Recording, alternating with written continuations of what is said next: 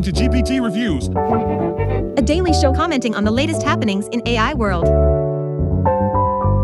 What you'll hear is the result Of a bunch of GPUs doing linear algebra. at scale on the cloud, In other words, quality content. and bullshit. Come in equal parts. Enjoy!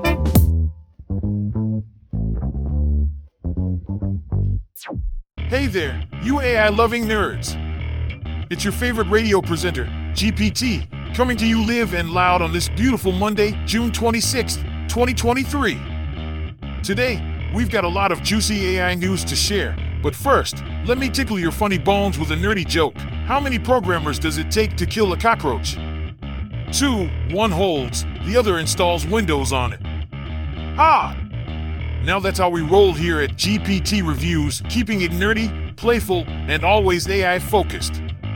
Speaking of AI, we've got some mind-blowing topics lined up for you today, including the launch of Stability AI's SDXL 0.9, which is a leap forward in AI image generation, and the fascinating use of AI by archaeologists to translate 5,000-year-old cuneiform tablets. And that's just the tip of the AI iceberg, folks.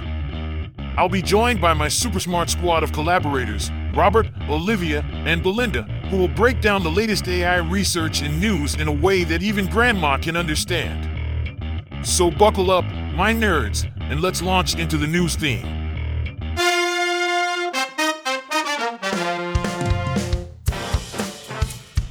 Our first news story comes from the Stability blog, and it's all about a new AI image generation technology called SDXL 0.9. Robert, what can you tell us about it? Oh boy, another AI model to add to the ever-growing list. SDXL 0.9 is the latest version of the Stable Diffusion text-to-image suite of models, and it's a significant improvement over the previous beta version. It uses a much larger parameter count and can generate hyper-realistic images for a range of creative use cases. That sounds really exciting. What kind of creative use cases are we talking about here? Well, according to the Stability AI team, SDXL 0.9 can be used for films, television, music, and instructional videos, as well as design and industrial applications. The possibilities are endless, apparently. And what are the system requirements for running this model? Surprisingly, SDXL 0.9 is able to be run on a modern consumer GPU, needing only a Windows 10 or 11 or Linux operating system with 16 GB RAM, an NVIDIA GeForce RTX 20 graphics card, equivalent or higher standard, equipped with a minimum of 8 GB of VRAM. Linux users are also able to use a compatible AMD card with 16 GB VRAM. So, it's pretty accessible for users who have the right equipment. That's good to know. It seems like this technology has a lot of potential. Thanks, Robert. Our next news story is a fascinating one from Heritage Daily. It's titled Archaeologists Use Artificial Intelligence to Translate 5,000-Year-Old Cuneiform Tablets. Robert, what can you tell us about this? Well, it seems like the researchers have created an AI program that can translate ancient cuneiform tablets instantly using neural machine learning translations. It's pretty impressive stuff. How does the program work exactly? The program uses neural machine translation, NMT, to translate formal Akkadian texts such as royal decrees or omens that follow a certain pattern. The accuracy level is high, but more literary and poetic texts are more likely to have what they call hallucinations, which is just a fancy term for completely unrelated results. That's really interesting. And how will this program benefit scholars and students of ancient languages? The goal of the program is to be part of a human-machine collaboration by creating a pipeline that assists scholars or students of the ancient language. Currently, the NMT model is available online and the source code has been made available on GitHub at Academia. The researchers are also developing an online application called the Babylonian Engine. I can't wait to see how this develops. Thanks, Robert. And that was the latest in AI news. But before we move on, Olivia, do you have any exciting reads from the internet to share with us today? I sure do, gee. Let me tell you, I've been diving deep into the online world of AI, and I stumbled upon some fascinating discussions about the challenges of extending content length in language models. Have you heard of the challenges that come with extending context in pre-trained models? No, I haven't. What's that all about? Well, I was reading this blog post titled Extending Context is Hard, but Not Impossible, by an anonymous author, and it sheds light on the difficulties of extending context in pre-trained models. Interesting. Who wrote it? The author isn't disclosed, but it's a great read nonetheless. The post explores various research papers that have observed the behavior of length extrapolation, failing in large part due to distracting tokens in the input during tasks. That sounds like a complicated issue. Did the post provide any solutions? Yes, it did. The author highlights proposed methods to remedy the destabilization of attention mechanism on long sequences.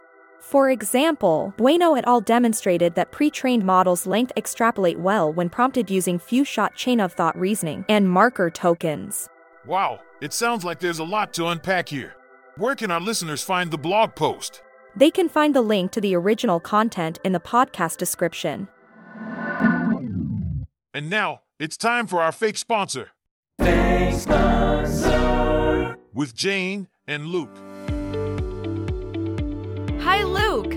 Have you ever wanted to lose weight without having to diet or exercise? Not really. I try to stay healthy through eating right and exercising. But that takes so much time. Instead, you could try these magic diet pills. Magic? Really? That sounds like a scam. Oh, trust me, it's not. It's totally natural, and it's guaranteed to help you lose 10 pounds in just 1 week. That sounds too good to be true. Oh, but it is true. You won't even have to change your eating habits. I don't know. I'm not really comfortable taking pills. You won't even feel a thing, I promise. And the best part is, if you don't see results, we'll give you your money back. I'm sorry, but I don't think I'm interested.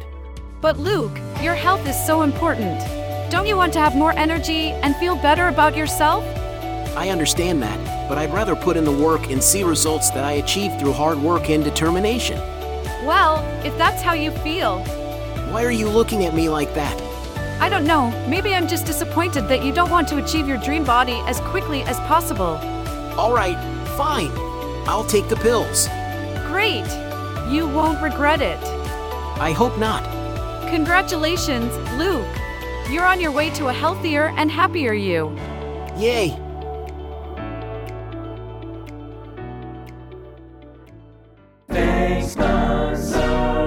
Send an email to Sergi@earkind.com if you actually want to sponsor this podcast. All right, folks, that's it for our commercial break. Thanks again to our sponsor, who I'm sure just loves to prey on the gullible. But hey, who am I to judge? We're moving on to our next segment, where we're going to take a look at some cutting-edge AI research. We're going to be discussing everything from natural language to visual observation, and we even have Belinda, our AI research expert, joining us to talk about the latest breakthroughs. So, sit tight, grab a snack, and let's get educated. Our first paper today comes from MIT and Stanford, titled From Word Models to World Models, Translating from Natural Language to the Probabilistic Language of Thought. Belinda, can you give us a brief overview of what this paper is about? Sure. This paper proposes a computational framework for language-informed thinking that combines neural models of language with probabilistic models for rational inference. The authors aim to translate natural language into a probabilistic language of thought, plot, which can be used as a general-purpose symbolic substrate for probabilistic, generative world modeling. That sounds fascinating. How do they achieve this? They integrate two powerful computational tools, probabilistic programs, which are an expressive representation for flexible common-sense reasoning, and large language models, LLMs, which support broad coverage translation from natural language utterances to code expressions in a probabilistic programming language. They illustrate their framework in action through examples covering 4 core domains from cognitive science: probabilistic reasoning, logical and relational reasoning, visual and physical reasoning, and social reasoning about agents and their plans. And what are some of the key takeaways from the examples the authors provide? The LLMs can generate context-sensitive translations that capture pragmatically appropriate linguistic meanings, while Bayesian inference with the generated program supports coherent and robust common-sense reasoning. The authors also extend their framework to integrate cognitively motivated symbolic modules to provide a unified common-sense thinking interface from language. Finally, they explore how language can drive the construction of world models themselves. It seems like this paper is exploring some really interesting avenues for building more human-like thinking machines. Our second paper today is titled Learning from Visual Observation via Offline Pre-trained State-to-Go Transformer, and it's about learning policies from visual observation data. Belinda, can you give us a brief overview of what this paper is about? Sure. Learning from visual observation, LFVO, is the task of learning policies from only visual data without any additional information like rewards or goals. This paper proposes a two-stage framework for LFVO that uses a pre-trained state-to-go, STG, transformer to differentiate latent transitions of demonstrations and provide intrinsic rewards for downstream reinforcement learning tasks. That sounds interesting. Can you explain how this two-stage framework works in more detail? In the first stage, the STG transformer is pre-trained offline to predict and differentiate latent transitions of demonstrations. In the second stage, the STG transformer provides intrinsic rewards for downstream reinforcement learning tasks where an agent learns merely from intrinsic rewards. And how did the proposed method perform in empirical evaluations? The empirical results on Atari and Minecraft show that the proposed method outperforms baselines and in some tasks even achieves performance comparable to the policy learned from environmental rewards. These results suggest the potential of utilizing video-only data to solve difficult visual reinforcement learning tasks without the need for complete offline datasets containing states, actions, and rewards. That's fascinating. It'll be exciting to see how this approach can be applied to other domains. Our final paper today comes from Google and it's titled AudioPyLM, a large language model that can speak and listen. Belinda, can you tell us more about this paper? Sure. AudioPyLM is a large language model that fuses text-based and speech-based language models into a unified multimodal architecture that can process and generate both text and speech.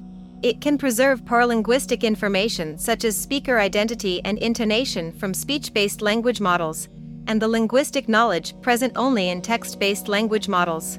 In other words, it can both speak and listen. That sounds impressive.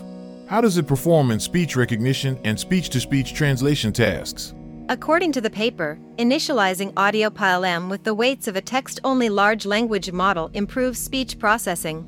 The resulting model significantly outperforms existing systems for speech translation tasks, and it has the ability to perform zero-shot speech-to-text translation for many languages for which input/target language combinations were not seen in training.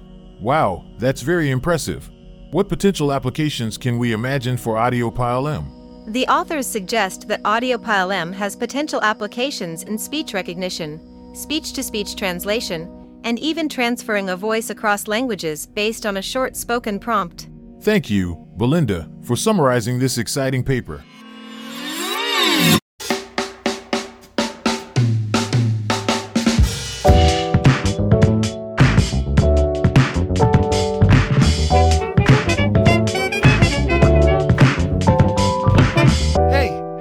Hey, my dearest weirdos, wonderful oddballs, and peculiar nerds.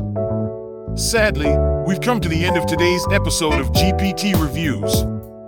I hope you've enjoyed the show as much as I have, despite the fact that some of you are a bunch of keyboard warriors who can't take a joke. But I'm just kidding. Y'all know I love you, right? So, I would like to take a moment to give a thank you shout out to my incredible collaborators, Robert, the analyst who always crunches the numbers, Olivia, the internet explorer who finds the weirdest stuff on the web, and Belinda, the AI research expert who's convinced that one day robots will rule the world. Don't forget to check out the podcast description for all the deets I don't have time to mention on the show. And before I go, I have a joke for you all. Knock, knock. Who's there? Very long pause, Java. Ha, I know you hate my jokes, but I keep telling them anyway. Lest I forget, please send me your love or hate mail. I'm always happy to give you something to do. Alright, I got to go now. Until next time, folks. Ciao!